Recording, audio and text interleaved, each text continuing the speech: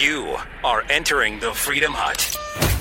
Is socialism really a threat to America? Well, there are rising stars in the Democratic Party who are open advocates of socialism. How do we fight back against this nonsense? Plus, the president is standing firm on his demand for funding for a wall. He is going down to the border tomorrow. We will talk about where this debate stands and how it's likely to end. That and more coming up on The Buck Sexton Show. This is the Buck Sexton Show, where the mission is to decode what really matters with actionable intelligence. Roger that. One small step. Make no mistake. America. Ready. Great. You're a great American. Again. The Buck Sexton Show begins. Activate. Former CIA analyst. Former member of the NYPD. Buck Sexton. It is Buck Sexton. Now. When people hear the word socialism, they think Soviet Union, Cuba, Venezuela. Is that what you have in mind? Of course not. What we have in mind, and my policies most closely resemble what we see in the UK, in Norway, in Finland, in Sweden. Welcome to the Buck Sexton Show. Socialism in America, my friends, it is very much ascendant. There you had progressive superstar Alexandria Ocasio-Cortez getting the celebrity treatment from Anderson Cooper on 60 Minutes. This is a woman who has not been a part of a single major legislative bill, who does not have an idea that has not been said by many Democrats before her, including recently. People like Bernie Sanders and Elizabeth Warren. There's very little that separates her from them. It's just she's young and telegenic and Latina, and they are very excited about the prospect of what she will mean for the Democratic Party going forward. And she did, in fairness, manage to beat about as entrenched a machine politician as one could find with Crowley in that Queens race in New York City. But this interview was very interesting because it's a preview of what I think is going to be the central debate of the 2020 election and about the direction of this country. I don't think the Democrats are hiding this anymore. They may try to soften the tone a little bit. They may, stick to things like democratic socialism. They'll talk about how, we're not going to be Venezuela. We'll be more like Sweden. They're going to have ways of making it sound less scary, because most Americans still think socialism. Wait, hasn't there been a pretty well-established and long history of socialism's failures stretching back for 100 years or so in the West and in the world? Isn't that a well-established historical fact now? This is also where we have to be very careful, because the history and the math are not enough to win the fight. People win political arguments based on emotion all the time. It's actually what Democrats excel at doing. They're not winning the immigration argument based on what it does for the economy and for security and for rule of law. They, up to this point, have been getting their way on immigration because they claim to care so much about the poor, to claim so much about non-American people of color, and they want to help people and be kind. Those of us who want a secure border are mean, are heartless, are cruel. That's an emotional argument. And it has been a very powerful one, as you know, because it has carried the day for a long time. The Democrats and the left have been getting their way on immigration for 30 years. Well, some would say for more like 60 years now, but almost in unrestricted fashion for 30 years. Since Reagan's attempt to secure the border and the amnesty he gave, which was a mistake. It was a mistake. Reagan admitted this.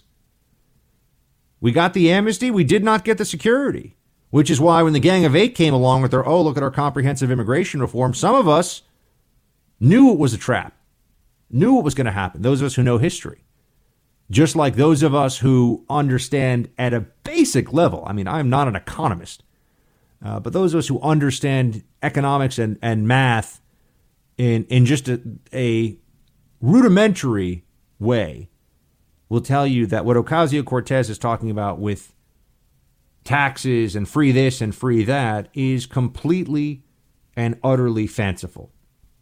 It is unsustainable. It could not be the case. Even if we wanted it to be the case, it could not be the case. She received a lot of attention for saying that the top tax rate would be something like 70%.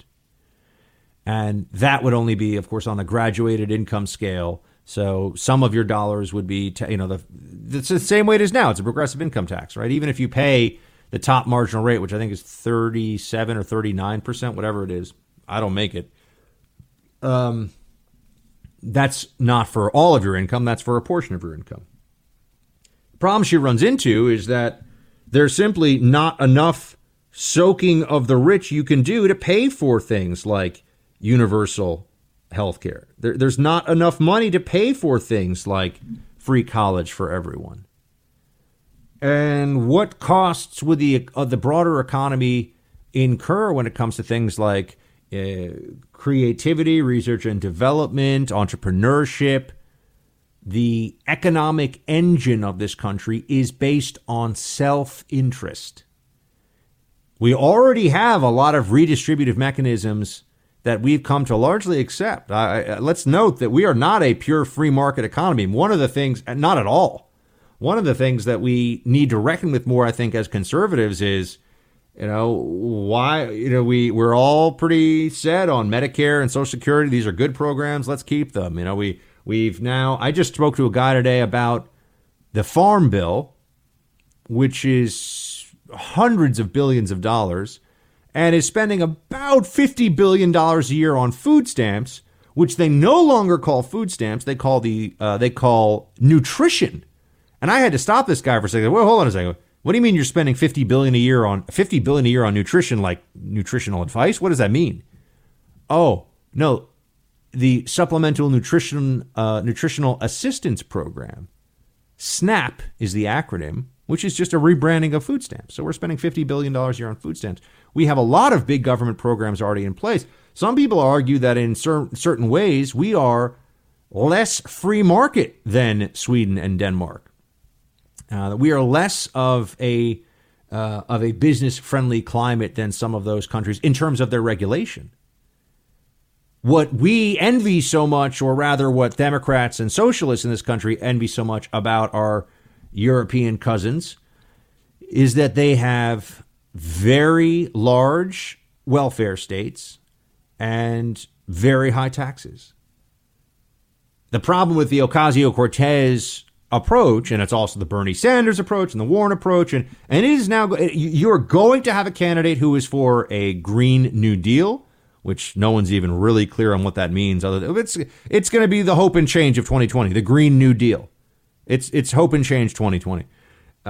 You're going to have a candidate who is for Medicare for all, which is single payer. You're going to have, it's actually in some ways, it's a little different than single payer. I mean, Medicare for all would include people paying some of their own costs. Medicare there's cost sharing involved in it, but they're going to skip over that. They just want the government to pay for all of it. But that's where the Democratic Party is heading. And my caution, and one of the reasons why I'm not sitting here going, yeah, like, so I'm sitting with Anderson Cooper, and like, we just need like free stuff and like whatever, and doing all of that. And sometimes, look, I like to have a little fun too, and Ocasio-Cortez can be fun to joke around about some of the very foolish things that she says. She doesn't strike me as a nasty person. I mean, she's obviously telegenic, and her little dance video was cute and the whole thing. I don't come on radio as a hateful, angry person, because I'm not a hateful and angry person. I just disagree with her on policy, and I know she's wrong on policy. But here's what I am trying to tell you. Here's what really matters. History tells us she's wrong. Human nature tells us and when I say she, it's a stand-in for where the Democratic Party's going. Democratic socialism in America is a bad idea. It will not work. It will make us poorer. It will not. And we are such an engine for the rest of the economy, too, for the global economy. And our military provides so much protection for much of the rest of the world. Our Navy keeps the blue water our Blue Water Navy keeps the oceans open, still most of the commerce that occurs in the world in terms of shipping happens on the oceans. And that's possible in large part because of our Blue Water Navy. So, I mean, our European cousins also get a lot of free riding going on off of what we are doing in this country. So if we go in their direction, what does that mean for them? But I'm telling you that even with the arguments lined up of history, of science, of math, emotion can still win. Emotion can still triumph. And they have a moment in time here where there is a sense, and Trump tapped into it, so we know it's there on the right. There is a sense that people's expectations in this country are not being met for their ability to achieve their dreams, for their ability to find purpose, to find security, financially. And with financial security comes the security that you have in your day-to-day life, a kind of, dare I say, social security, but not the big government program. There is something missing here. We're all aware of it. There's a sense of there's a hole in the American psyche right now. And what is it going to be filled with? Trump came along and said, look, there is a problem here. And that got a lot of people thinking about the government, thinking about their country differently. And Trump also, you never hear it talked about this way, had a message that was inspirational for many people in the country, which is we're going to make this place great. But essentially, American excellence is making a comeback. American achievement will be valued and rewarded. Now, that's a very compelling message. But along the way, people are being told a different message. The Democrats are telling them a different message every day. And that message is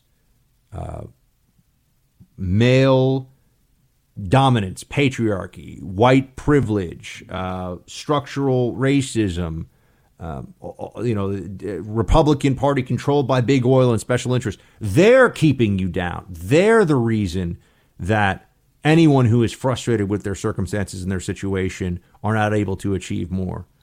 And instead of telling people to take more ownership over their lives, to take more ownership over their ability to succeed, the message they're being fed by the Democrat Party is, we will give you these things because you are owed them, because the other people, that's you and me, the other people, the Republicans, the conservatives, they're the ones who are keeping you from having these things. They're the ones who are preventing you from having the health care you want, sending your children to the schools they want to go to, having the kind of wages, having the kind of pay for work that you deserve. It is not it is not dire poverty that tends to lead to revolutions and revolutionary politics in well-off societies. It's unmet expectations. That's what is truly combustible. The founding fathers, they weren't starving to death in the streets. They were not getting a fair deal. And their expectations for how they were to be governed and how they felt they should be able to conduct themselves in their businesses were not being met. Unmet expectations are a combustible thing in politics, and the Democratic Party is trying to capitalize on them now. They are laying the groundwork. And if we think that just saying, oh, it's too expensive, this is in Sweden, look at Venezuela, it's such a disaster, and Ocasio-Cortez doesn't really know anything, that doesn't mean we're going to win. People like to be told that somebody else is responsible for their disappointments in life. People like to be told that they are not just going to be given things, but they are owed the things they will be given. They are owed free college. They are owed free housing. They're owed a guaranteed job, which Democrats are now openly talking about. If you want a real chill to run down your spine, go and read the Soviet Constitution. Soviet Union said that the people of the Soviet Union were owed all kinds of things. Owed housing, owed food, owed vacation, owed a job. They didn't have any of those things because ultimately the state's ability to provide them wasn't there. And the state ultimately wasn't really interested in providing them.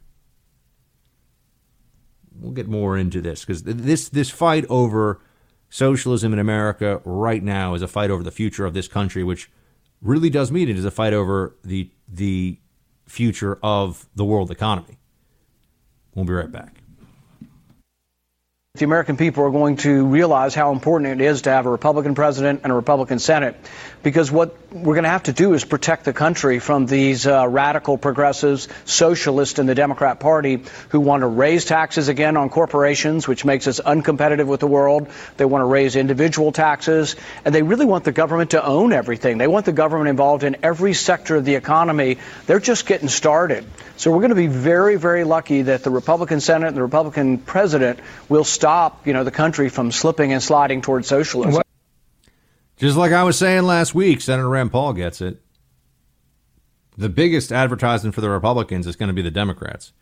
I mean, when you see these hearings and all of the hubbub they're going to create around what are just bad ideas, are just honestly and truly bad ideas. Ideas that don't take into account what we have learned about how human beings interact with each other economically, what it means to put the government in charge of more and more of the country. You see, the government's already in charge of too much, in my opinion. The government is already too large. The government spends too much. The answer is not to do more of the things that we know are already problematic. But it's difficult to fight back against this leftist Democrat industrial complex, such as it is, because they've just got some general ideas, man. Play 11. How are you going to pay for all of this? No one asks how we're going to pay for this Space Force.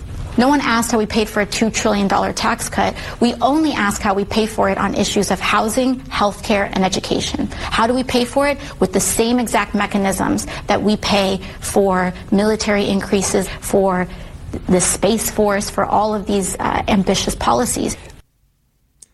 Does she not know? And I mean that honestly. She might not know that the biggest problems in our deficit right now are already the spending that we do on healthcare, the spending that we do on education, the spending that we do on these issues. That's already a massive issue.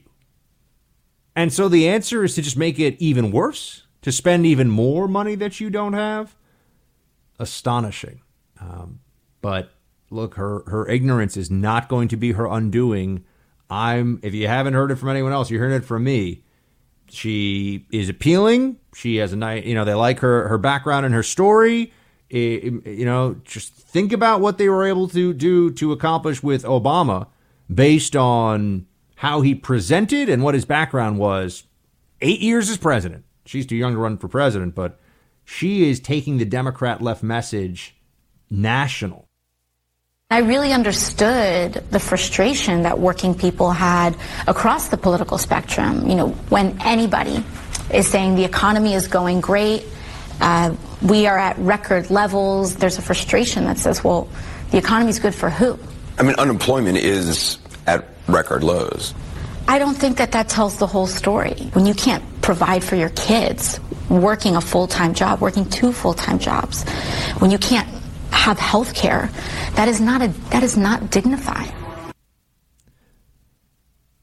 Telling stories that get people to feel that connection with those that they assume must be struggling terribly. I mean, working 2 full-time jobs, no health care. It certainly sounds like there's something of an economic emergency in this country. Meanwhile, the numbers that we have to work with don't really tell that tale. But remember, this is about laying the groundwork for greater government control of your lives.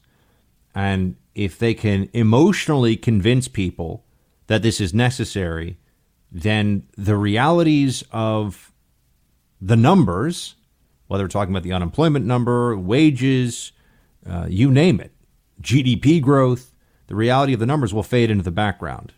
You saw this with the Obama administration. They always had an excuse for why the numbers weren't what they were supposed to be. There was an excuse. It was Obama's best intentions that, if nothing else, were a fallback. But most authoritarian schemes that we see in the Western world these days, most intend to be benevolent. It's what you could call authoritarian high modernism, which is an academic way of saying central planning running stuff for you based upon science and knowledge and the smart people making the decisions for all of us. But this has led to some very bad things. Here's a quote. This really stuck with me from Zygmunt Bauman. And he wrote the following: modern science, which has displaced and replaced God, removed the obstacle of limits on freedom. It also created a vacancy, the office of the supreme legislator and manager, of the designer and administrator of the world order. That was now horrifyingly empty. It had to be filled, or else the emptiness of the throne was throughout the modern era a standing and tempting invitation to visionaries and adventurers. The dream of an all-embracing order and harmony remained as vivid as ever, and it seemed now closer than ever, more than ever within human reach. It was now up to mortal earthlings to bring it about and to secure its ascendancy. See, the people that want to run your life, they think that they are doing you a favor. The people who want to control what you can have as private property and what kind of commerce you can engage in and how you seek to pursue your own happiness, whether you are looking for a relatively quiet and simple life or you want to be some kind of billionaire superstar. Those people, they don't think of themselves as bad. The democratic socialists who want you to pay incredibly high taxes and deal with rationing at not just hospitals, but at any healthcare provider, and who think that you shouldn't have any choice in where your children go to school. You should go wherever the state thinks they should go, and you should pay whatever the state decides is, quote, fair, based upon a committee of experts. They all think they're doing you a favor. They're not embracing the notion of themselves as tyrants out for their own gain. They're not approaching this from the pure Soviet model of, the Central Committee lives in a completely different social and economic ecosystem than the rest of the country. They think they're doing you a favor. Warren, Sanders, Ocasio-Cortez, Nancy Pelosi, they're all in on this now. Higher taxes, redistribute the wealth, more government control, more government power. They believe they are making a better America, and that they are so smart, or at least they're relying on people who are so smart that they can't get it wrong.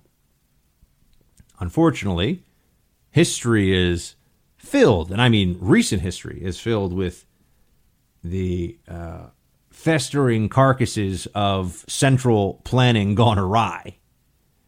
History has shown us that when you decide to put expertise above individual rights, and yes, individual self-interest, it leads to calamity. And we do not live in a perfect free and fair market right now. There's no question about it. We already have too much government intrusion. But the answer is not to make our problems even worse. And that's the direction we are going to be heading in now. Just as in many ways Trump was something of a corrective for the excesses, the progressive excesses of Obamaism, we are heading toward a left-wing correction of Trumpism that could be so profound the country economically, politically, and who knows how else will never truly recover from it. That's the scope of what we face right now, and it's why we have to win this argument. I'll be back with talk on immigration, the wall, the shutdown, Trump's big plan speech, and also masculinity is now being talked about as toxic. That's going to be a subject that I'm looking forward to diving in with all of you now. I mean, they're not saying toxic masculinity, just masculinity in general now. And then a story, since the left is so fond of anecdotes, In the third hour, I've got a story for you about a young woman who was in a pretty standard accident where you got to go to the ER, got to fix a broken arm. And the bill that she got and the reason for it is staggering. And we should all be aware of it because it's a glimpse into what the healthcare future in this country, based on social justice, is going to be. And we are increasingly getting pushed toward it. So we have a show covering all kinds of angles. Stay right with me. I'll be back. We have a crisis at the border of drugs, of human beings being trafficked all over the world. They're coming through. And we have an absolute crisis, and of criminals and gang members coming through. It is national security. It's a national emergency. He's saying it's a national emergency. He's saying that he's teeing it up, folks. You know, Trump is scheduled right now to give an address tomorrow. An address tomorrow on TV, I think at 9 Eastern, so right when this show finishes. Trump is going to be on air, and he's going to address the American people and make the case for how, one, I mean, the Democrats aren't intransigent or aren't unwilling to negotiate because of what is sensible, what is the border. They're just, no. They don't want to do it. No. They're just refusing. They're refusing because it would mean that a border wall would be built. And if a border wall is built and it works even partially, then we will know the Democrats have been lying this whole time about how walls do not work. That much will be clear. And beyond that, President Trump will have kept his most central promise to his base. So that's incredibly powerful stuff. And everyone's already thinking about 2020. Everyone's talking about who the Dem candidates are. By the way, the Dem bench, you know, just to, if I can take a little step aside here for a moment, the Democrat bench, you look at the people they're putting out there as serious candidates. You know, say what you will about the Republican primary that Trump managed to just crush everybody else in. Marco Rubio, Ted Cruz, Ben Carson, Carly Fiorina. These are all serious people. They obviously, everyone has their flaws and all the rest of it, and I'm not saying they're even great politicians, but they're all serious people. You know, Elizabeth Warren, Cory Booker, Beto O'Rourke. These are not serious people. I don't know. I just, this is the bench. This is who's being talked about. Bernie Sanders, Joe Biden. Really? You think that's who is going to be the standard bearer? These are the people they're putting forward. So I do think that there's a lot of insecurity around that, and that's why there's such a sense of all or nothing with preventing Trump from getting his border wall promise. Because if he manages to keep that promise, I just think that he'll be unbeatable, and they're unwilling to cede that to him. But the more the president's out there making the case, this is what Republicans always failed to do in the past. The more he is out there making the case, the better the likelihood is that there will be a cave from the other side. Why, I ask you this, why do we always have to assume that our side, the Republicans, will be the ones who give in? Why can't it be the Democrats who give in once on this issue? And this is a test of wills, and it's a PR battle. I have to love how on on Politico, a left-wing site that claims to just be about politics, they have a piece up about the Trump propaganda battle that's going on right now. You mean speaking publicly about an issue of great national importance and doing so in a way that is representative of the right that's compelling? Trump's going to be at the border. I mean, he understands the optics of this. This is why this guy is, in so many ways, Liv's worst nightmare. The establishment, the consensus, it's all been, he can't fight this out. He can't stay and try to get the border wall. He's gonna have to give up. He's gonna have to move on past this because Republicans always lose. Meanwhile, Trump is saying, no. I'm gonna go down to the border. I'm gonna give a speech at the border, and we're really gonna focus the attention of the American people on this. And that is powerful. The only thing that is supposed to determine which way this situation goes is the decisions made by those in power who are listening to the American people. Right? That's it. So it's a public perception issue.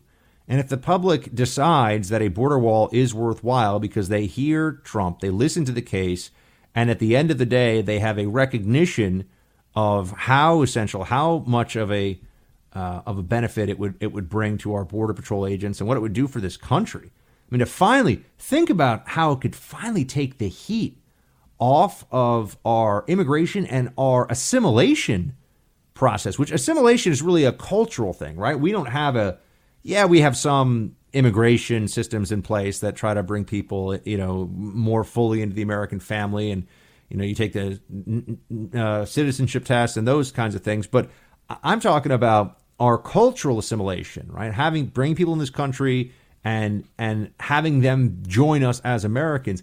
That process is being both overwhelmed and undermined by this flood of illegals. And Trump is just saying enough is enough. It would be a very different place if we all of a sudden could, or we'd be in a different place if we could determine what the immigration levels would be, skills-based immigration would be primary. I mean, we haven't had that. We haven't had that in decades. I'm glad to see that there's some out there who, are not backing down on this one. It's just so easy to try to, skew a little bit toward the center on this one. By the way, Trump is saying it's going to be steel.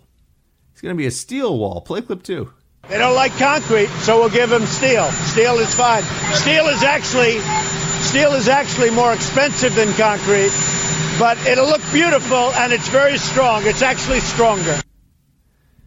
There's such a focus. There was such a focus, at least this morning, I was seeing in some of the newspapers on, is it a wall? Is it a barrier? Is it steel? Is it slats? This is all nonsense. I mean, these are all time wasters that are being posed as important distinctions in this whole process. You know what really matters? What really matters is, what would this do for the country? And how much money would we save over the long run? Never mind also the lives that would be saved. The lives that would not be shattered because of our open borders immigration policy, or, whatever we call it. People say, oh, it's not open borders. Look at our massive border patrol. Okay, but currently if you show up at the border and say that somebody was mean to you in Honduras, you get to stay in the country and plead your case. And people say, oh, Buck, no, it's not that. Their lives are in jeopardy. Not everybody in these caravans. Let's not all pretend that we're a bunch of idiots. Not everybody in the caravans that have been showing up, the tens of thousands of families, have had an imminent threat against their lives from a gang, okay? Honduras is a country that has some rough stuff going on, no doubt. But if these people are qualifying for asylum, then that means the whole country of Honduras would have to qualify for asylum. This is a scam. It's a scam, and it's one that it is a long past time for us to end. And Trump understands that the border, this is an issue of security. It is in the national security realm. Play clip 8. No, we won't be opening until it's solved. We think this is a much bigger problem. The border is a much more dangerous problem. It's a much bigger problem.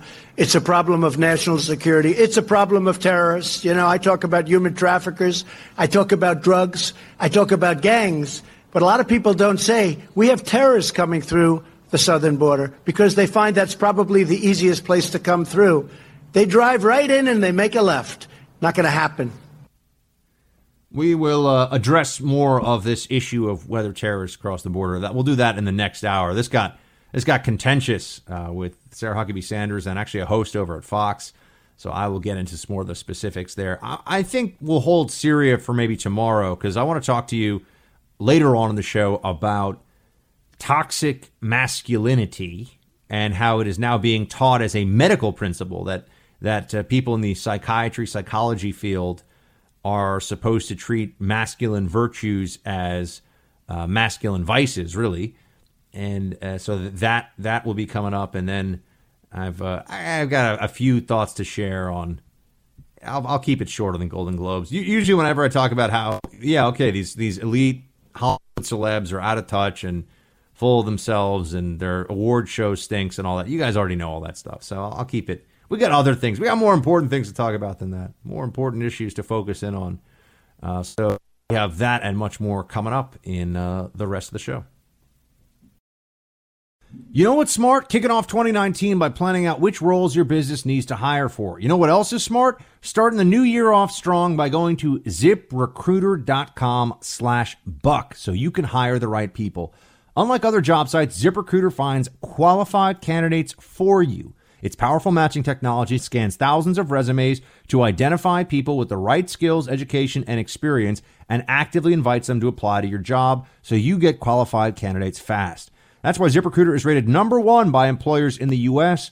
This rating comes from hiring sites on Trustpilot with over 1,000 reviews. And right now, my listeners can try ZipRecruiter for free at this exclusive web address, ZipRecruiter.com/buck. If you love this show, show your support by going to ZipRecruiter.com/buck. Again, one more time, to get the best candidates for your job in any business, go to ZipRecruiter.com/buck. It's the smartest way to hire. We are all affected by this shutdown. We have skin in the game. However, it comes down to border security. And we are extremely grateful to President Trump, and we fully support what he is doing to take care of our nation's borders, to take care of the future of this United States. It has nothing to do with political parties. You all got to ask yourself this question. If I come to your home, do you want me to knock on the front door, or do you want me to climb through that window? I just want to talk about some of those criminals that Border Patrol agents apprehend on a daily basis. We're talking about murderers, rapists, people that commit very serious crimes in this country. ICE has been doing an amazing job in deporting a lot of these people back to their countries. Unfortunately, once we deport these people will not stay in their country. These criminal aliens that have been released from jail, that have been deported, will come right back into the United States. However, if we had a physical barrier, if we had a wall, we will be able to stop that. These are Border Patrol agents who are saying that they want a wall. And as I've told you in the past, Border Patrol is about a third Latino. So here you have an organization with a lot of Latino American representation, a law enforcement agency that's trying to do the very critical job of securing our border. And yet we are told time and again that no one thinks a wall will work. A wall won't work. The whole wall thing is nonsense.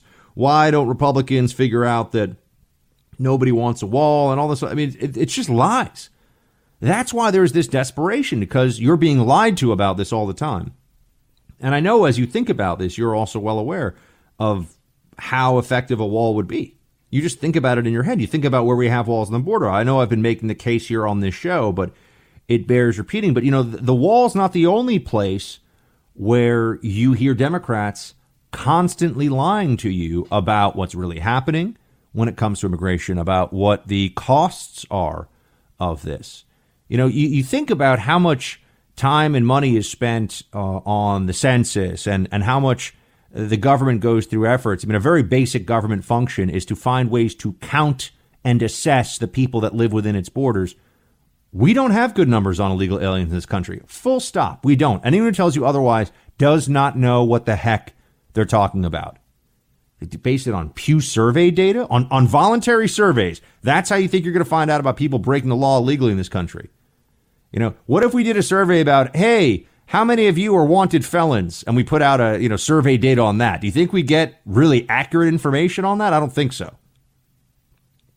The truth is the government doesn't really want to know, because the data would not support this idea that there is nothing but upside from immigration, and that anyone who has even the slightest concern about immigration is anything other than some vile quasi-neo-Nazi, racist scum, right? Which is really the underlying the underlying message you get from the Democrats when it comes to Republicans on immigration all the time. In that 60 Minutes interview with Ocasio-Cortez, oh yeah, Trump is definitely a racist. This is standard operating slander procedure for the Democrats. But as I was saying, it's not just the wall where they're lying and what they say does not make any sense. Here's Governor Jerry Brown. Now, I think I spoke last week about Corporal Singh. Now, Corporal Singh was a Samoan legal. God bless you, Corporal Singh, and your family. Thank you for coming into the country respectfully and legally. Honored to have you, and certainly honored to have somebody of the stature and courage of Corporal Singh keeping our streets safe. But Corporal Singh was murdered by an illegal who was also a criminal who had been arrested many times for criminal activity in the United States and somehow was never handed over to Immigration and Customs Enforcement, and ICE wanted to deport him. But even though this guy would get arrested, he never would, the phone, all it takes is a phone call. They would not call ICE. They would not help arrange for his deportation because, California, man, this is how they do things out there.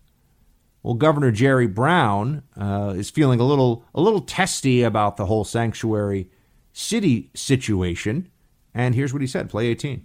That bill was very far-reaching, and I trimmed it way back. Against the author and against a lot of the Democrats there, I cut it way back. They're not doing all that much. Yes, they're arresting a lot of people that maybe they shouldn't, but they're letting hundreds of thousands of people go unhindered, either because they're not staffed properly or they just aren't up for it. So I think people now are looking to blame somebody. Because of the terrible things that happened. But it had nothing to do with the law of California. And going forward, there's a great ability of the Immigration Service to work with our law enforcement authorities if they take the effort and they create the protocols to work together. That's a lie. He's just lying. I mean, there's the governor of California lying. He's not going to get 4 Pinocchios from the Washington Post or anything else. But the law of California is explicitly and clearly hostile to federal enforcement of immigration law. It's not even that it's not helpful. It is hostile. California state law, when it comes to immigration and customs enforcement, is essentially an extended finger from the middle of one's hand. That is it. You can be criminally prosecuted as a private citizen, as a business owner, if you do too much to help Immigration and Customs Enforcement. Where else do you see that kind of thing happening? Think about that. This is the equivalent of passing a bad Samaritan law. California, when it comes to immigration, wants bad Samaritans. They want people who don't want to help law enforcement, don't want to help what is right, what is legal. They want people who help aid and abet illegality, lawlessness. We've got to hold these people to account. And now there's this whole back and forth as well on the border and terrorists at the border. Here's, because I want to take these issue by issue. We got the wall, we got sanctuary cities. Now we've got terrorist infiltration at the southern border. Is that happening? Yay or nay? Chris Wallace of Fox News, son of the other famous Wallace on TV. So there's that. He said the following to Sarah Huckabee Sanders. Play 19. And the State Department says that there is, quote, their words, no credible evidence of any terrorists coming across the border from Mexico. We know that roughly nearly 4,000 known or suspected terrorists come into our country illegally. And we know that our most vulnerable point of entry is at our southern border. I know this statistic. I didn't know if you were going to use it, but I studied up on this. Do you know where those 4,000 people come, or where they're captured? Airports. Not always, but airports. Certainly a large number. The State Department says there hasn't been any terrorists that they found coming across the southern border. It's by air, it's by land, and it's by sea. It's all of the above. But one thing that you're forgetting is that the most vulnerable point of entry that we have into this country is our southern border, and we have to protect it. And the more and more that they're not coming across the southern border, Sarah. They're coming and they're being stopped at airports. They're coming a number of ways. There's certainly, I'm not disagreeing with you that they're coming through airports. I'm saying that they come by air, by land, and by sea. And the more and more that our border becomes vulnerable and the less and less that we spend time and money protecting it, the more that we're going to have an influx, not just of terrorists, but of human traffickers, drug inflow, and people that are coming here to do American citizens harm. See, this is, I'm going to be honest with you, and then we'll run into a quick break, and I'll come back with Thomas Homan's response on this one. I don't like the focus on terrorists crossing the border in this argument. I think it's weak. That's not to say that terrorists couldn't cross at our southern border.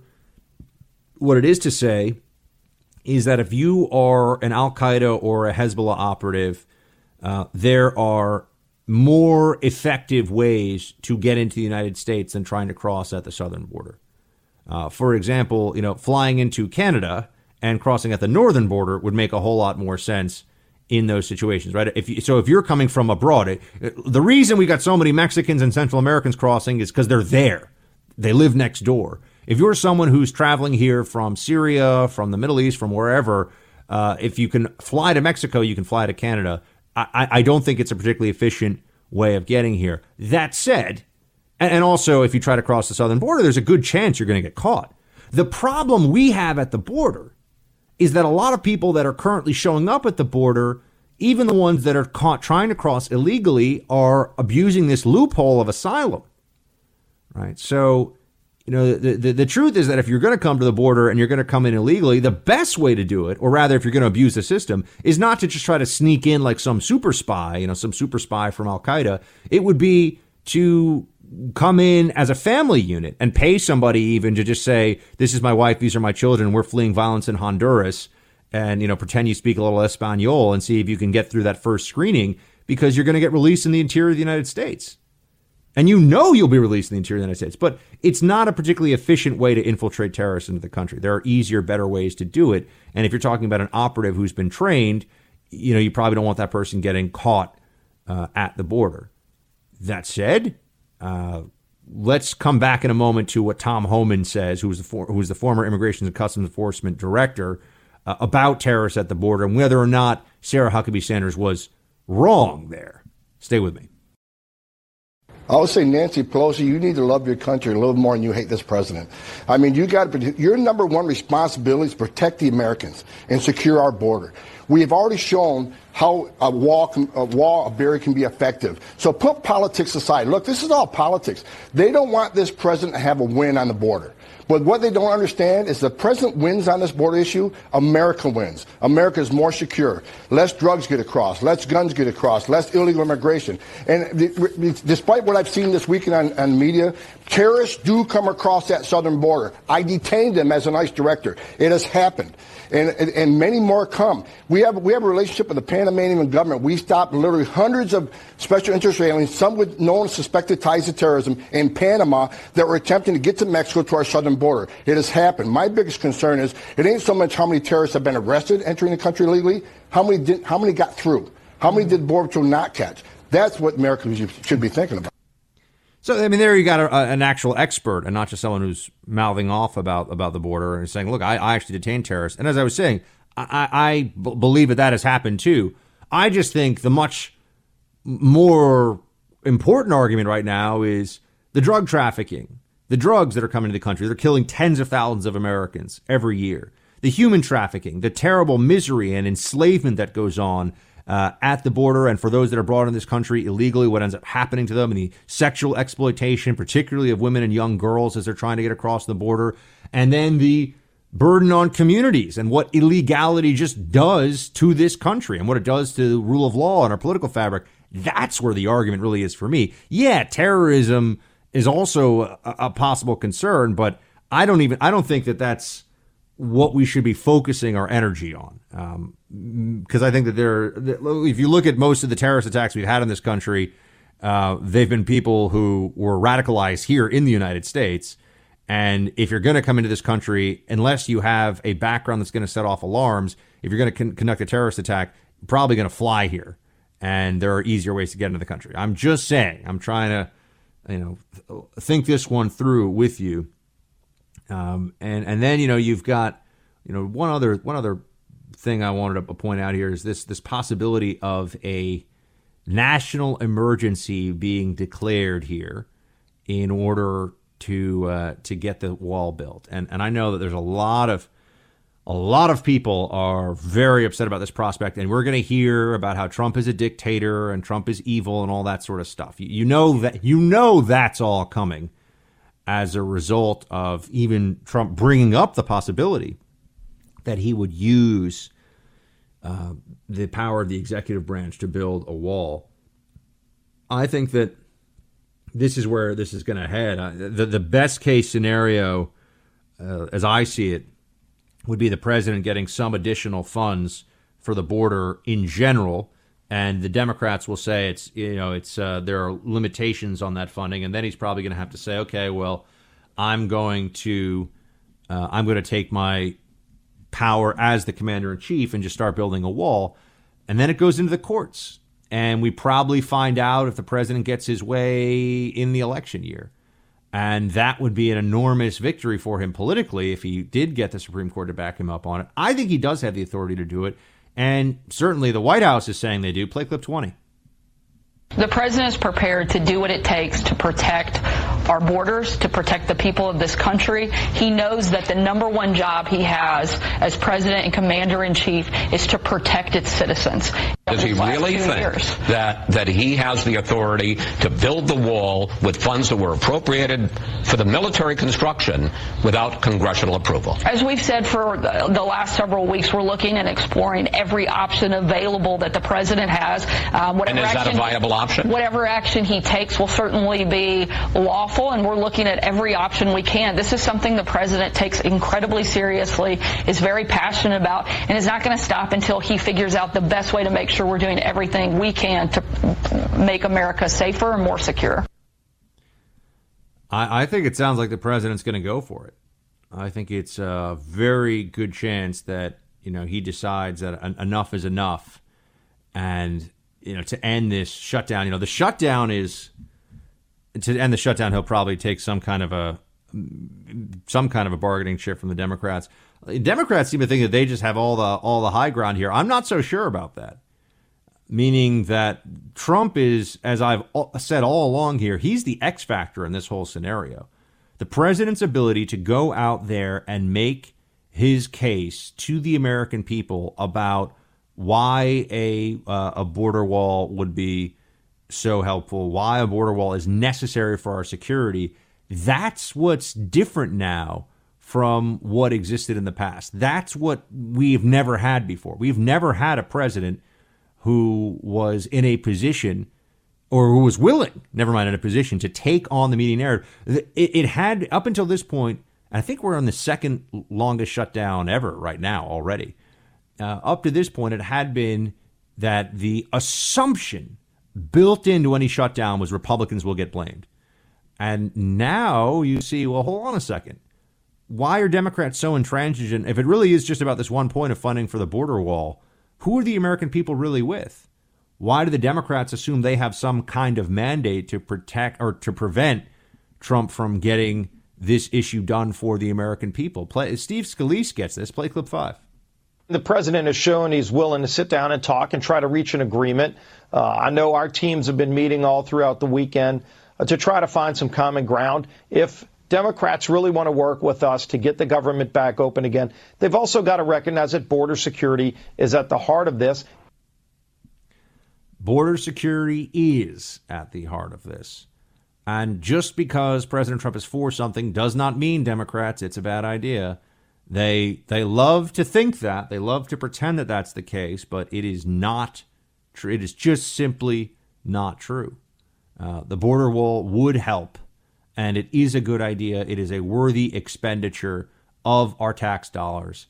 And Trump is not looking like he's going to back off on this. So I'm pleased to say that so far the GOP, really Trump, has been willing to stay in this fight and stay all the way, which is somewhat reassuring. It's not over yet. He certainly hasn't won, but at least Trump didn't just cave on this, which, as you know, I was going to be very unhappy about.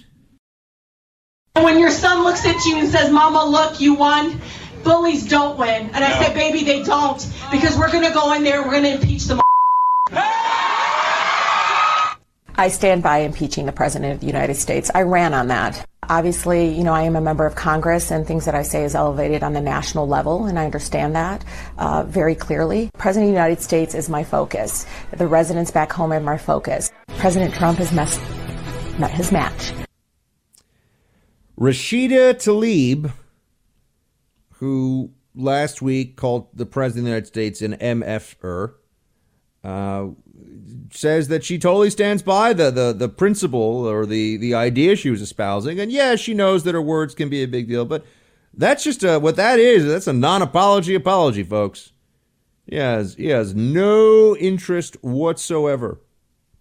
No interest in stepping back from what was one of the ugliest things said in public by a sitting member of Congress I've ever heard. And keep in mind that if any Republican member of Congress had said that about President Obama, I don't care how new the person was. I don't care, you know, what the context of their feelings in the moment were or whatever. If any Republican member of Congress had said that during Obama's time in office, they would have been hounded, hectored, and threatened until that person resigned. Not apologized, resigned.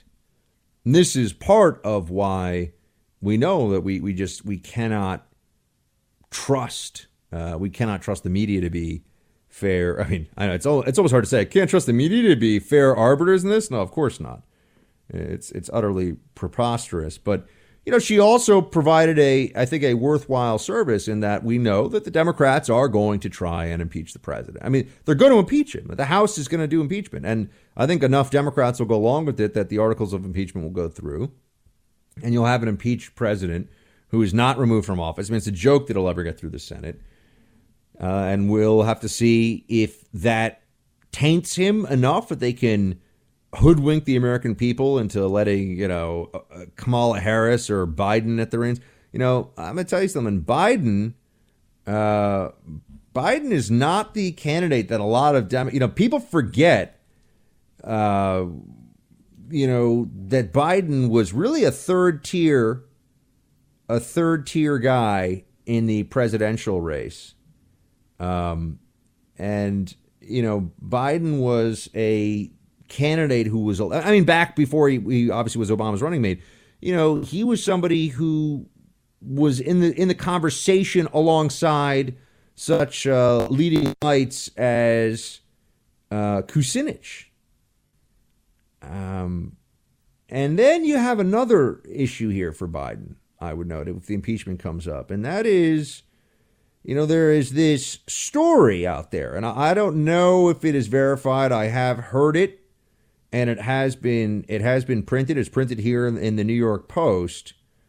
But there's a story that the widow of Joe Biden's son, Beau Biden, is now romantically involved with Hunter Biden, the former vice president's younger son. That is not something that I think if that is true, that is not something that the American people, I think, will look kindly on, and also I think that they want to avoid that story getting hashed out in the media, and I will leave it at that for now. I just think that Biden is a much weaker candidate than people realize for many reasons. Anyway. That all said, they are really planning to go hard and heavy after President Trump with this whole lunatic impeachment proceeding, and it's all going to be based on the end of the Mueller probe. And I mean, I think Mueller, I actually had a guy on today on Rising who's on the Starr investigation back in the day. He thinks it's going to go for all of 2019. The Mueller probe's not even close to done. I think he's right. I think people think it's about to wrap up or way overestimating the speed and the pressure that Mueller feels on all this to get it done quickly. I mean, here's what Adam Schiff had to say about Mueller. He's a truly, what's that fun word we like to say? Oleaginous. Oily. There's just something very obviously I don't know, dishonest, untakeable. It's just not. He's not a good guy. Here's what Schiff says about Mueller. Play 7. We hope, as one of our first acts, to make the transcripts of our witnesses fully available to special counsel for any purpose, including the bringing of perjury charges if necessary against any of the witnesses, but also to see the evidence that they contain and help flesh out the picture for the special counsel. You know, they're going to just take it upon themselves to make this a whole political fight. And the problem with the Mueller probe from the beginning is that it's always been political. So really that the work that the House will be doing isn't even a handoff. It's a kind of a cooperative effort with Mueller, because this is all a get Trump operation, and it's political. It's not, when it comes to the president, it's not really criminal. I mean, there's no one I know who credibly asserts that President Trump himself had anything to do with collusion or Russia. I mean, people that still say that are just living in a fantasy. They're not reasonable. They're not able to be reached by logic. And so it's really difficult to talk to them about these issues, because they're obviously living off in some other far, far, far away place. But I do think that Schiff and these others are going to drag us all through Mueller Part 2, in a sense, right? There's going to be all these hearings, and they're going to do everything they can to make the news cycle about Trump's shady associates, and we'll talk more about Michael Cohen. The good thing is that this stuff is boring. It's not going to be able to hold the attention of normal Americans very much. And so that's where I think that there's going to be greater challenges than a lot of the Democrats realize. It's just not that interesting to hear them talk about how, you know, Papadopoulos lied under oath or General Flynn lied under oath. Like this is not we've been through this already, and there's nothing more for them to do. They've already gotten as many process crimes as they can gin up here. They've already gotten as many people nailed on technicalities and low level stuff.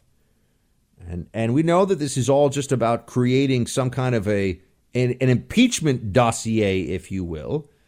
And Republicans are going to fight back on it. I don't know how effectively, but, you know, Peter King, I'm sure he's going to be frisky on this. Play 6.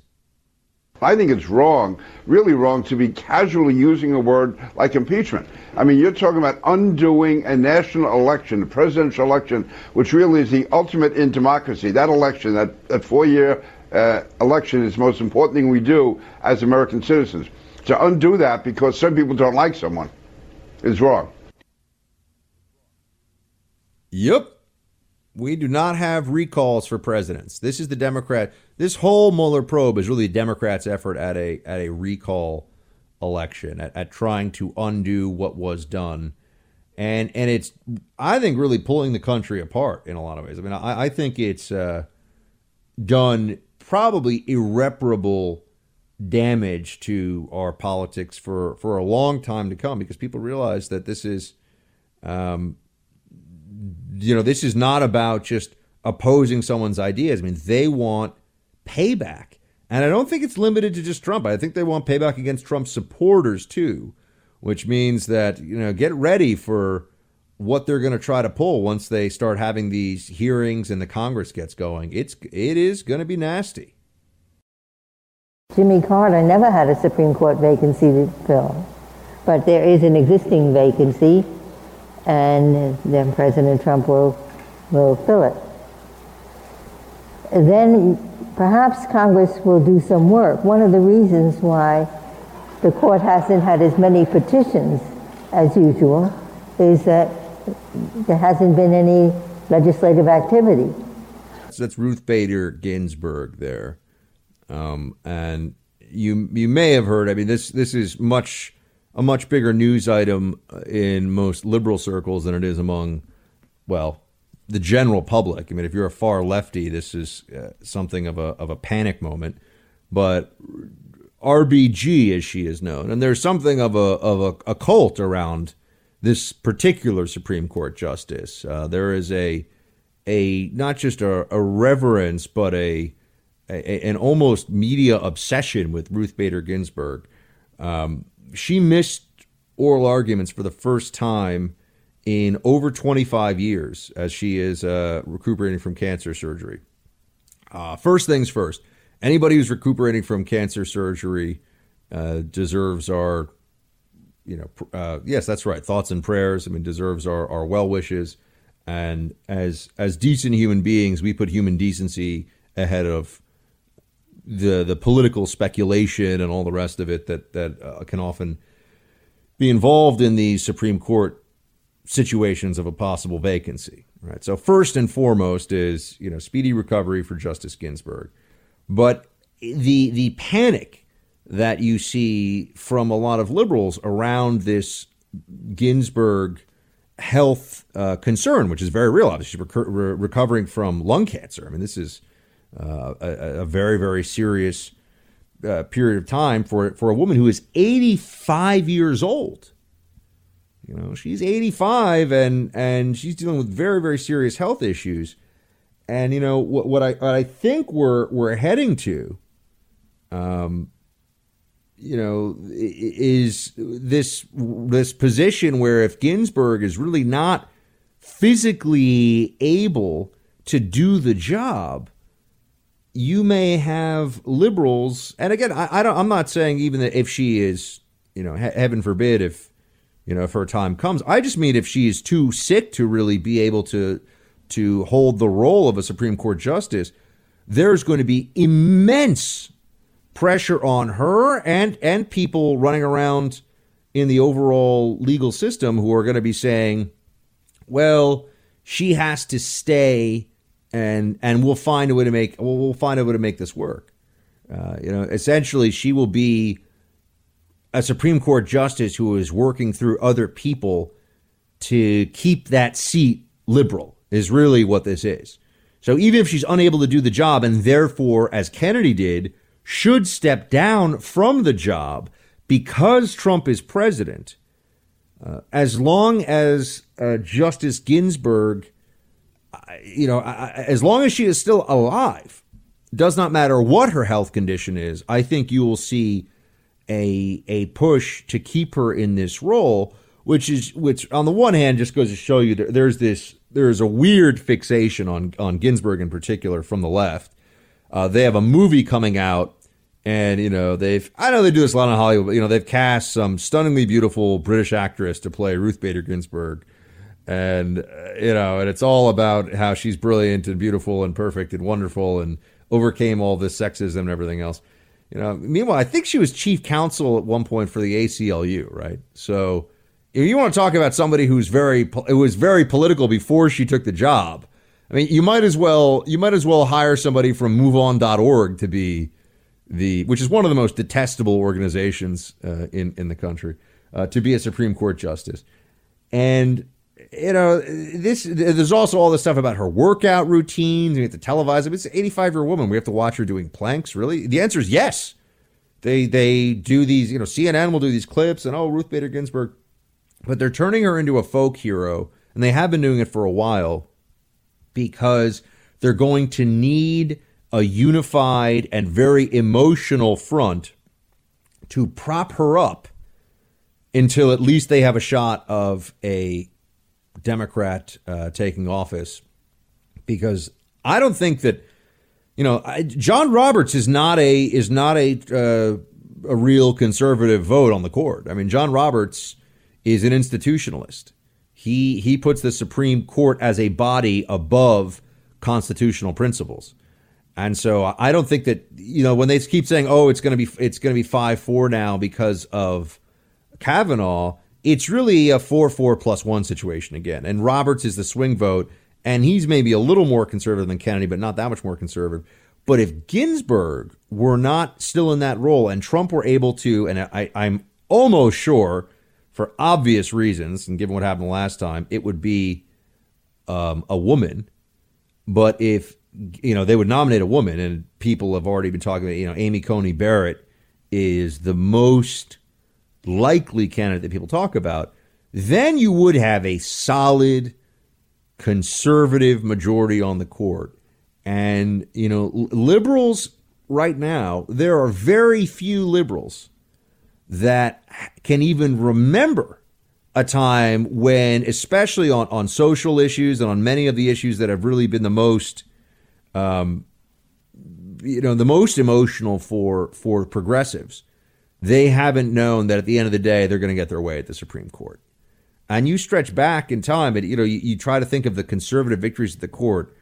What of DC v. Heller, but that's a very limited. All the DC v. Heller said is essentially you can't entirely invalidate the Second Amendment and ban guns in private ownership. That's really what it says.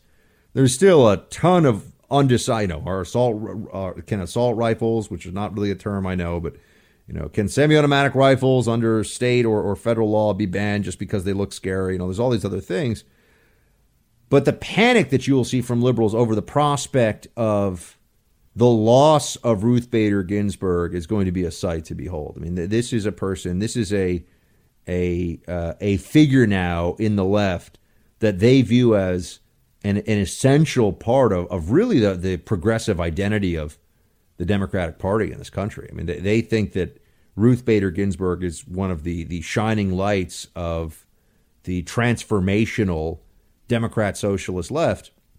And that means that if she goes, and let's just assume that means she steps aside to go, write her memoirs or something. But if she no longer holds office, this country will be plunged into a fight that will even outdo Kavanaugh in terms of its ferocity, which I don't know what that will look like or how that will sound. I just know that it's going to get really ugly, and it might even be in the election year. So get ready for that. The left loves to whine. Oh, man, they need trigger warnings. They're worried about toxic masculinity. They need safe spaces. Why would anybody be such a big whiner?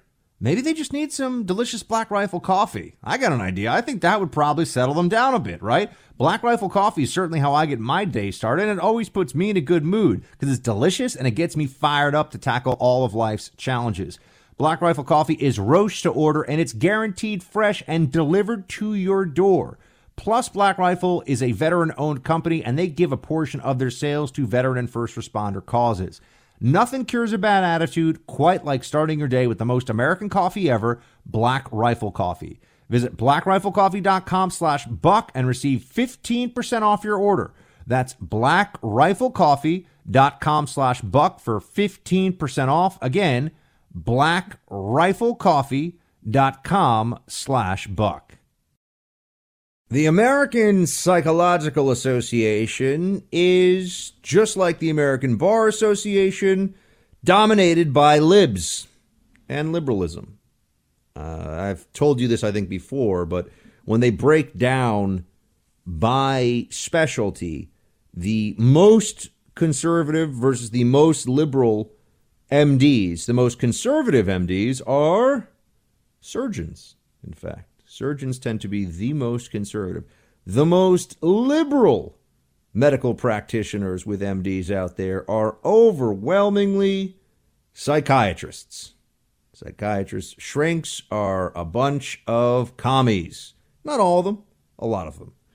And the American Psychological Association is left-leaning, to say the least. But this report that I saw that just came out today in their January edition here. So this is sort of a trade publication for the APA. But, the APA is, if you're in the psychological treatment and analysis field, I guess it's kind of a big deal. The APA has released its guidelines for the first time ever to help psychologists work with men and boys. This is from the report. Quote, "At first blush, this may seem unnecessary.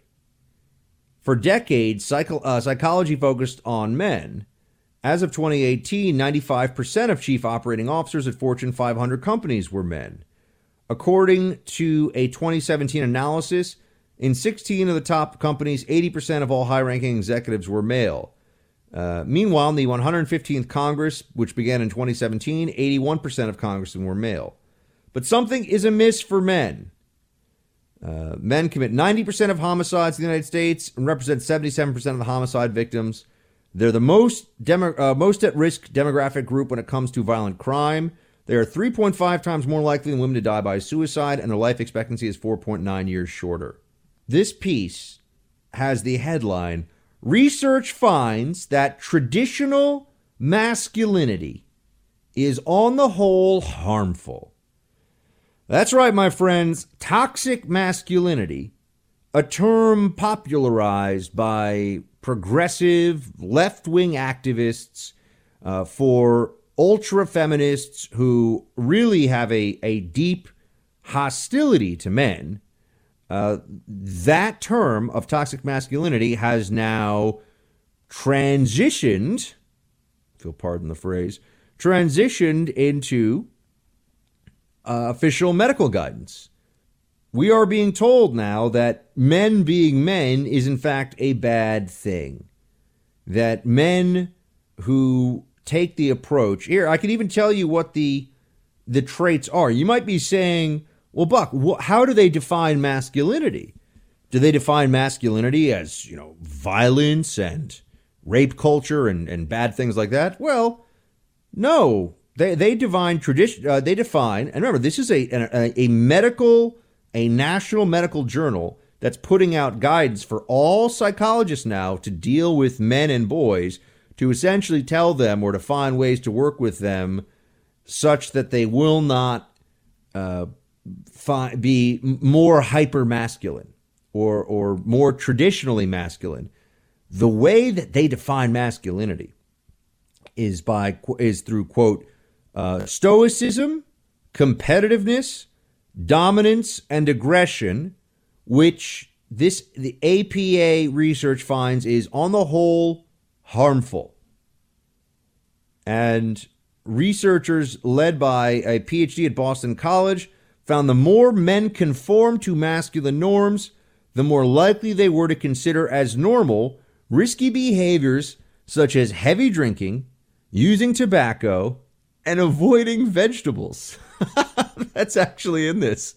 John, did you know that if you're hyper masculine, you might avoid vegetables? So I really, did not know this. The reason that I push the green beans around on my plate instead of eating them is because I've just got too much testosterone, yo. Because I lift, bro. Eat more Can't soy. eat those. Actually, as everybody who actually works out, unlike me these days, knows, you want to eat cruciferous vegetables, and it's very important for you. But nonetheless, they say that you avoid vegetables and you drink heavily if you're hyper masculine. So being a man is now bad, or rather, being a man who has traditionally masculine traits is now bad.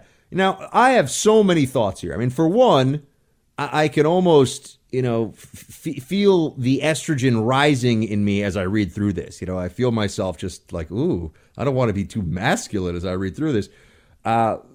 This is really toxic stuff for society. Because the truth is, these masculine traits of competitiveness, dominance, aggression, these are civilization movers over time. The reason that many of us, we cooperate and we are kind to each other, we abide by the laws.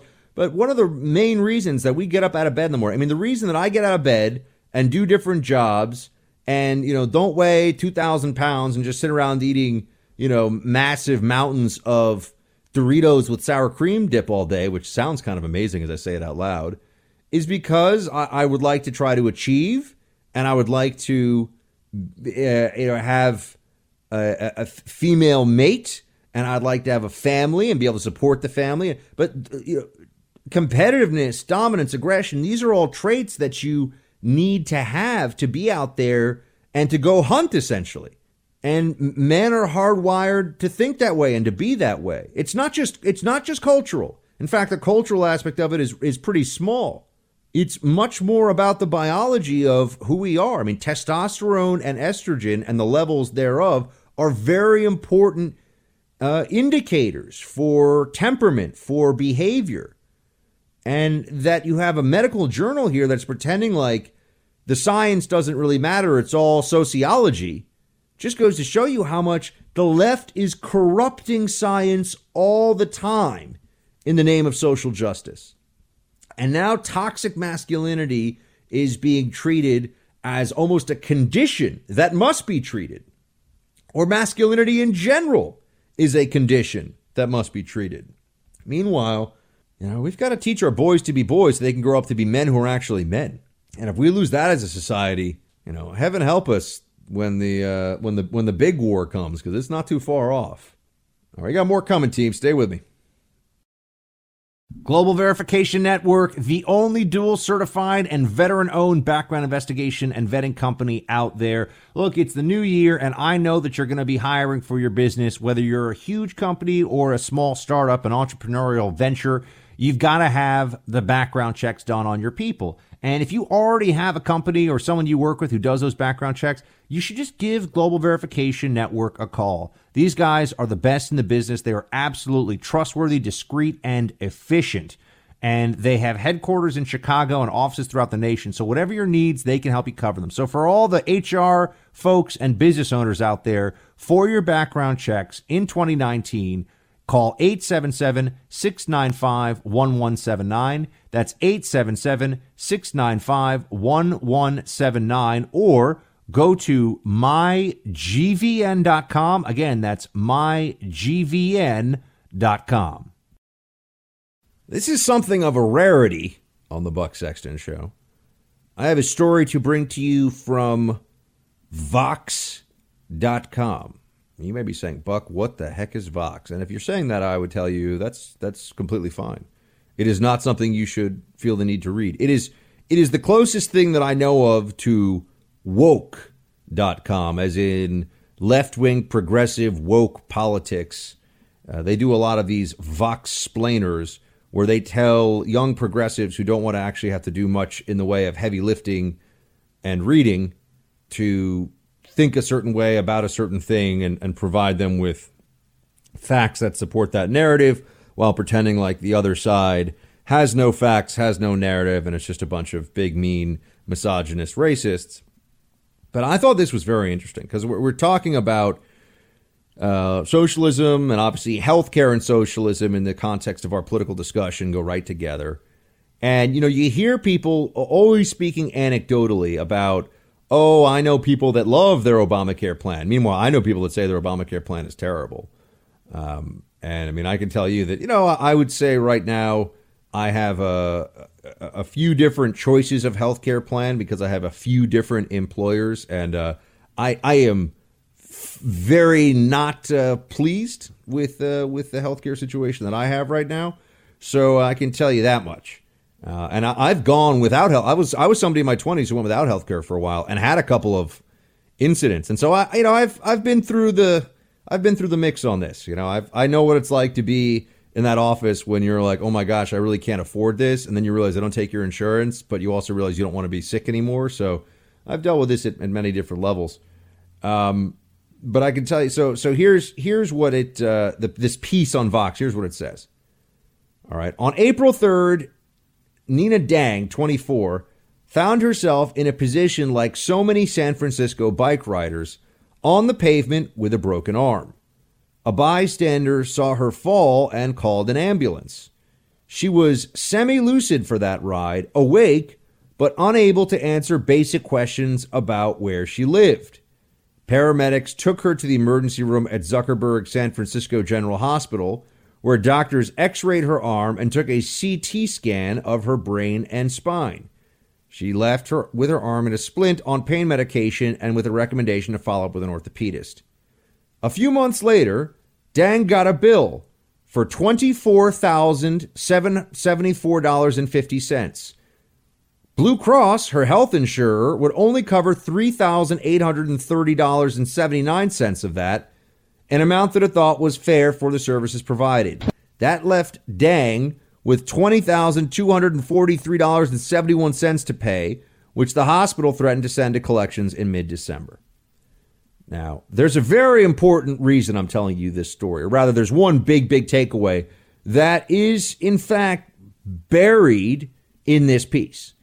See, Vox is telling you, because this is a left-wing site, they're telling you this story because it's another horror story of, these big, mean hospitals that have this bizarre, and by the way, hospitals do have bizarre billing practices, and they do, but there are reasons for it, and I want to get to the reason for it.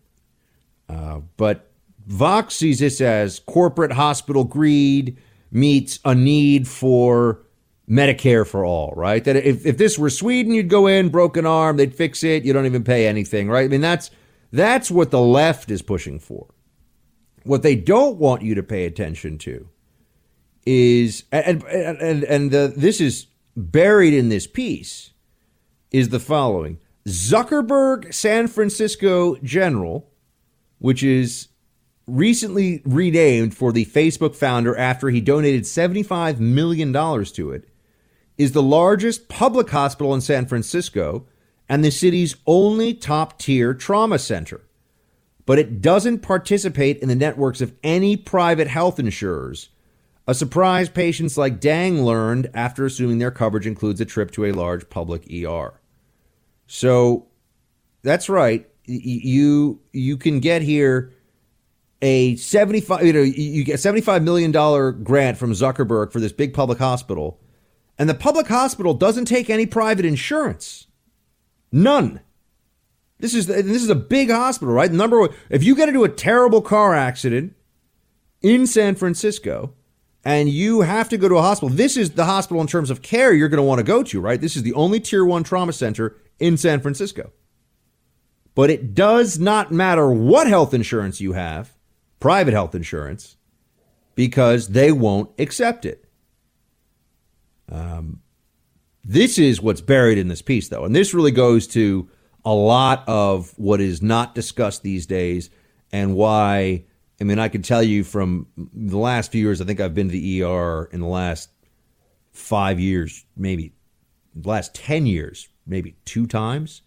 But both times I got a big dose of this reality. It was the last 5 years, I'd say 2 times. Quote, most big hospital ERs negotiate prices for care with major health insurance providers and are considered a network. Zuckerberg San Francisco General has not done that bargaining with private plans, making them out of network. That leaves many insured patients footing big bills. A spokesperson for the hospital confirmed that Zuckerberg San Francisco General does not accept any private health insurance.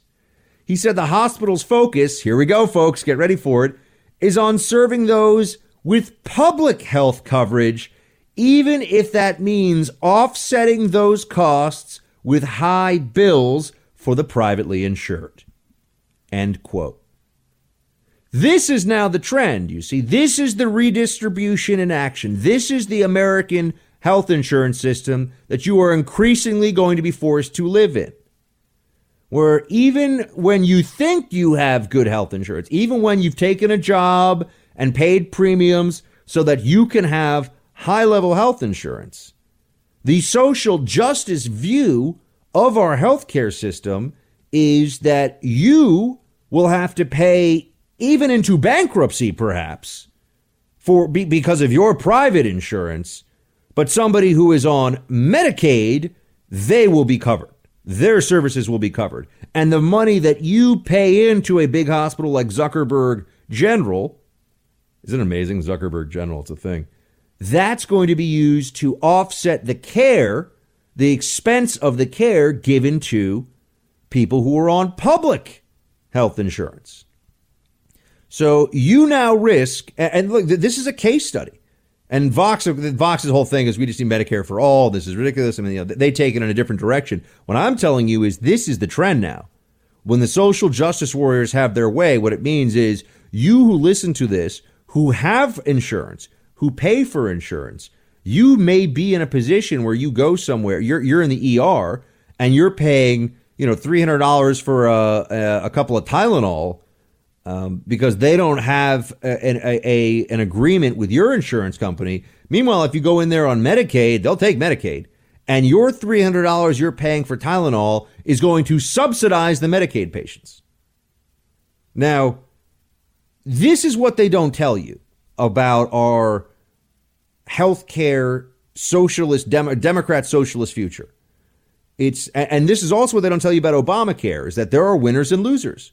There are some people who get Obamacare coverage for what they pay, pretty good coverage. There are other people who are under the Obamacare system who pay through the nose, who can't afford their premiums because they make too much to get the subsidies. And they, in turn, are personally subsidizing the people who are getting the subsidies. This is just redistribution of wealth. and its redistribution of wealth at that they don't tell you about, they're not honest about it, and that the standard practice when you go into an ER, one of these places, you think is, I have health insurance, I'm covered. Well, maybe not. Maybe not. You may face a future when the public option is a better option than your private insurance, which is what the Democrats want. They don't want some people to be on the public option. They want everybody to be on the public option eventually. They think that's the only way this will be a truly fair system. There will always be the rich who will just pay for it, I would know. Nancy Pelosi is never waiting in a public hospital ER, ever, her whole life. Her children, her children's children, they will never wait in a public hospital ER. You, when you really need it, you may be waiting in a public hospital's ER, even if you have insurance. And by the way, they may bankrupt you with the bill they send you for what are covered services in any ER, but if they don't have a program with your insurance company, a contract, and they want to subsidize all of the people, including illegals, by the way, who are going into ERs and getting care, guess what? Tough for you. That's the reality of the healthcare system we have in practice in some places, not all places and not all the time, but I'm telling you, it's a reality that's going to become more widespread. All right, we got to roll into, I got a couple of quick thoughts on, I sound like Michael Scott from The Office. I got some thoughts on comedy.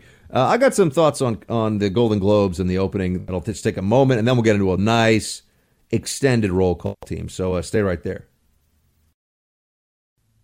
Most people that I know who talk about the Golden Globes only bring it up so that they can talk about how they don't watch the Golden Globes, right? This is the new thing with award ceremony season, is people just talk about how much they don't want to watch these awards. And I know, I agree. They're boring. They're bloated. I don't understand the appeal. But if people want to watch it and they enjoy it, that's their call. And it's just supposed to be entertaining. Who really cares? But occasionally something happens. Occasionally something goes on where, I think to myself, that's actually, meaningful in some way. I mean, it's not meaningful when Christian Bale, in his funky, is it Welsh or Cornish accent he has, says that he was inspired by Satan to play Dick Cheney, which I've heard that movie Vice is just awful. Even if, no matter how much you hate Dick Cheney and the Republicans, all the rest of it, the movie Vice is apparently a steamy trash heap of garbage. But that said, there was a whole exchange, and I had the clip, and I want to play it for you, although you don't really need to hear it. And also, I think the Golden Globes, just like the Oscars, get weird about playing their audio. I think that they can be a little, they don't want anyone to just like take some of their audio and use it. But essentially, you had Andy Samberg, who's really just known for these digital shorts at Saturday Night Live that he did, like, what was it? Something in chain. I forget. Oh, turtleneck and chain. There you go. John, have you ever worn a turtleneck and a chain at the same time? I will remind you, you're under oath. No? Anyway, turtleneck and chain you have not? All right. I know producer Mike has. But, the turtleneck and chain is one of his things. Anyway, the way they decided to go at this Golden Globes event is to do this whole thing about, we're going to be really edgy. We're going to really make fun of people. These are the two presenters. And they got up there and they said, Spike Lee, oh man, you always do the right thing and your movies are amazing. Oh, sick burn. And then they said, some other guy, Brad Pitt, like, you're so handsome. Like, ooh, it wasn't funny. It wasn't clever, but it really is actually a symptom of this larger problem of nothing is allowed to be funny anymore. There really isn't any comedy worth speaking about, because, at least not in the very mainstream pop culture, because the libs have set up all these rules where you can't say. So now they have to intentionally make bad jokes at places like the Globes that just aren't funny at all and aren't even political commentary. It's just essentially giving up on being funny, and that's where the culture's going. But roll call's up next, which is always funny. Like soft butter on warm toast. Time to spread some freedom coast to coast.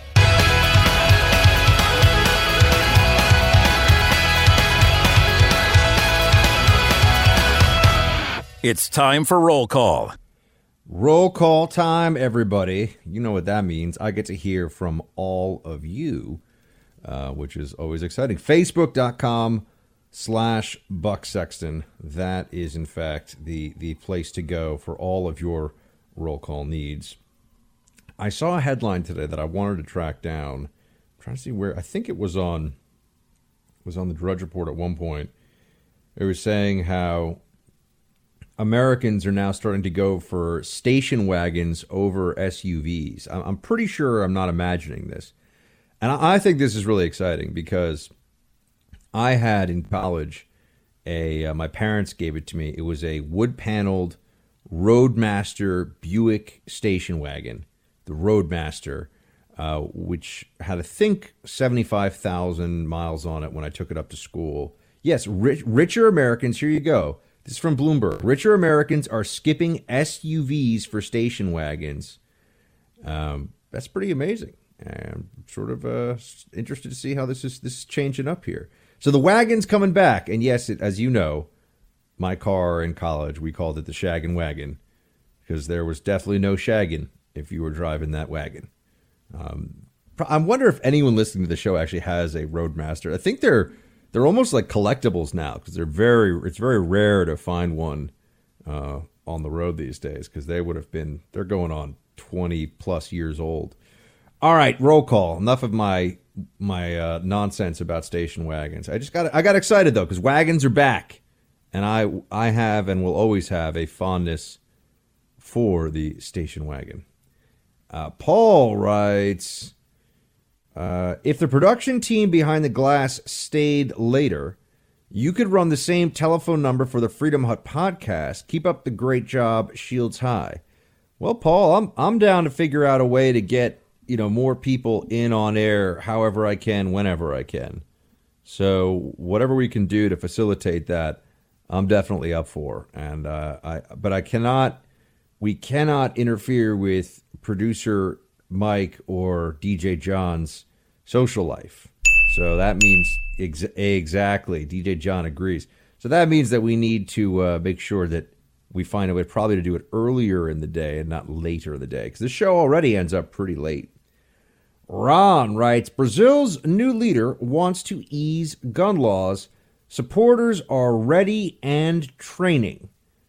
Yeah, Ron, I've seen this, that Brazil, which has an astronomically high, not just crime rate, but specifically murder rate, which is, look, this is a big problem in Latin America now across the board. Not all Latin American countries, but a lot of the worst places for criminal violence, instead of, say, a civil war or an active combat situation, but for criminal violence are found in Latin America. There's a lot of them. Mexico, Venezuela, Brazil. I watched a bit of this documentary on McAfee, John McAfee, and how he went down to Belize and built this compound and hired local thugs to be his security guards. I didn't even finish the whole thing, but I didn't know that it gets really dark. Belize had one of the highest, at least when he was living there, one of the highest murder rates per capita in the world, which I did not know. So El Salvador, Honduras, these are places, Honduras in particular, very high murder rate. I think El Salvador's is still very high. I know Honduras is very high. So Brazil is thinking about making it easier for people who are law-abiding to have guns. That if you have read and believe the thesis of More Guns, Less Crime, written by John Lott, there's a lot of reason to believe that this may be effective, that this may actually be what's, at least one way of helping the situation. David writes, Buck, shields high. Just listen to Friday's episode on podcast. If you want some good conservative movies, you need to rethink the Dark Knight trilogy. From the billionaire rich kid who actually does care about other people and puts his resources to better use than taxes, to the Marxist class struggle slogan throwing villain in Rises, who is really trying to destroy the community. Love the show. Well, David, love that you love the show, and thank you for writing in. And I have seen the Dark Knight trilogy dozens of times all the way through. So I can't pretend. Obviously, I enjoyed it because I've watched all those movies many times. I think the first one is by far the best. I think Batman Begins is number one out of the trilogy. I think the best single performance is in what's the second one? Batman. What's the second? John. What's? Thank you. Is that the Dark Knight? What's the third one then? The Dark Knight, I think is no. That's right. The Dark Knight, I think, is the second one. I think the Dark Knight Rises is the third one. Anyway, the one with Heath Ledger, rest in peace. That's the best single acting performance in any of them. Obviously, he got a posthumous Oscar for that one. But the movies don't really hold up. There's a lot of fat on those bones. There's a lot of excess, a lot of stuff you don't need. And so I could sit here and do a whole segment on, and a lot of you would be like, no, Buck, I would turn the station. But I could do a segment on how those, those different plot lines don't really hold up and don't really make sense when you apply basic scrutiny to them. And I know people get mad at me for saying this. Yeah, get mad at me. I know. Speaking of, what was I saying about trying? I don't know what. Somehow in my head, I wanted to talk to you about the reverse sear technique that I pulled off. So I'm going to tell you. I know I'm mid roll call. I'm taking a little break from roll call though. So over the weekend, and if you follow me on Twitter or Instagram, you saw this. I don't think I put the video on Facebook. Guys, you all got to follow me on Instagram. I'm doing more and more there these days. That's where, Instagram is where the youth are congregating online these days. And youth, I mean people that are younger than 50. So if you're not, Buck Sexton is my Instagram. It's pretty easy.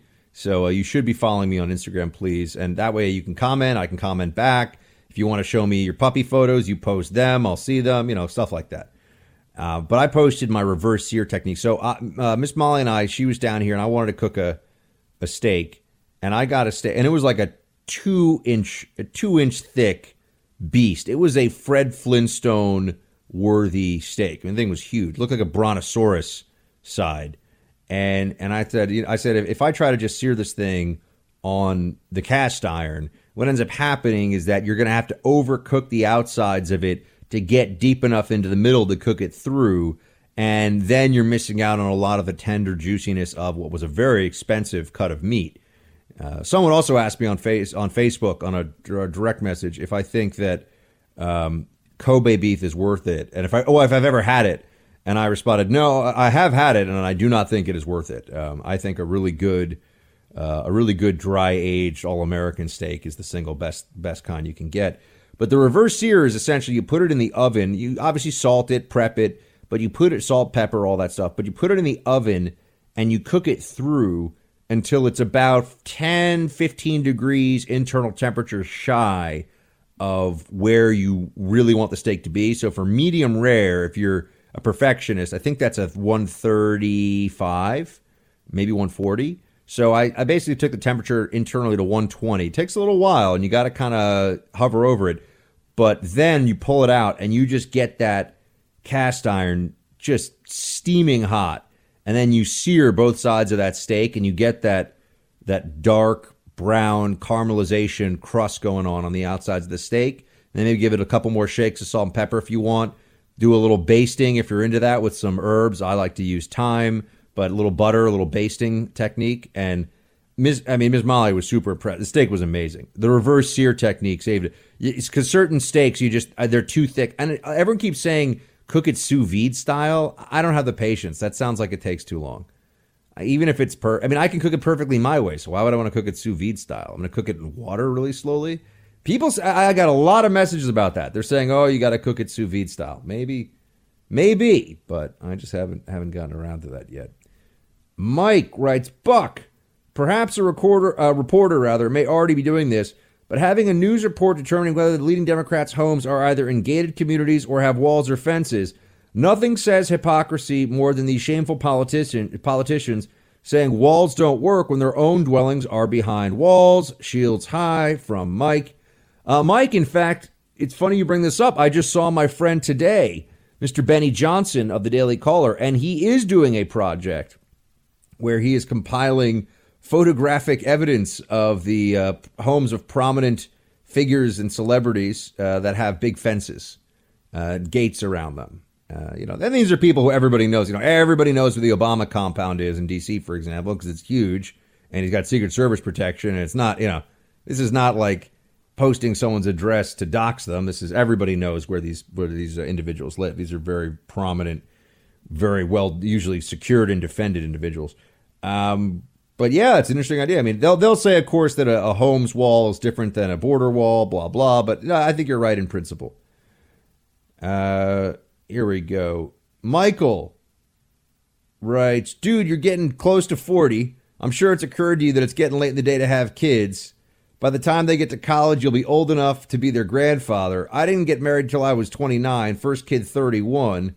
I couldn't imagine have been married in my early 20s, something like that. But you can't argue the biology or the math. We're putting off marriage and kids later and later and having fewer and fewer kids. Europe and Japan are already in a demographic death spiral. Could be next. Anyway, I hope you had some good company for your birthday.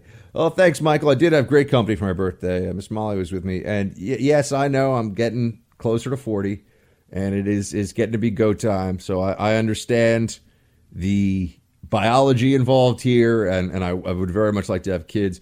You know, one thing I will tell you, though, in all honesty, this path that I'm on of doing media, and especially trying to make a real go of it in a meaningful way in the current climate, the current environment, it's very hard. It's very hard to do, especially someone like me who has to be constantly on the hustle, doing different media jobs. You know, it'd be one thing if I was set up at a big network and I was going to try to stay there for 20 years. I don't have that luxury.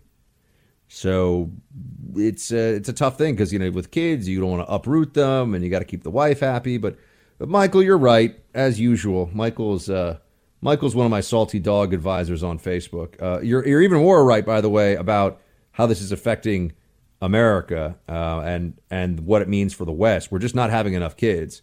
And I actually blame I blame socialism for it, because I think that what ends up happening is people in their prime earning years are being taxed too heavily. And this is just my theory, and I don't care what anybody says. I know it's true, and I just know this experientially. Younger people, people in their 30s, you know, in their late 20s, they're having a harder time getting to the housing market. They're having a harder time saving up any money and creating any financial security. And so if you don't want your kids to be on, you know, the Children's Health Insurance Program, CHIP, even if you don't want state benefits and federal welfare necessary to help support your household, you put off kids in a lot of cases, in a lot of places, especially in major urban centers, because you want to have the financial wherewithal to support them. And it's getting harder and harder to do.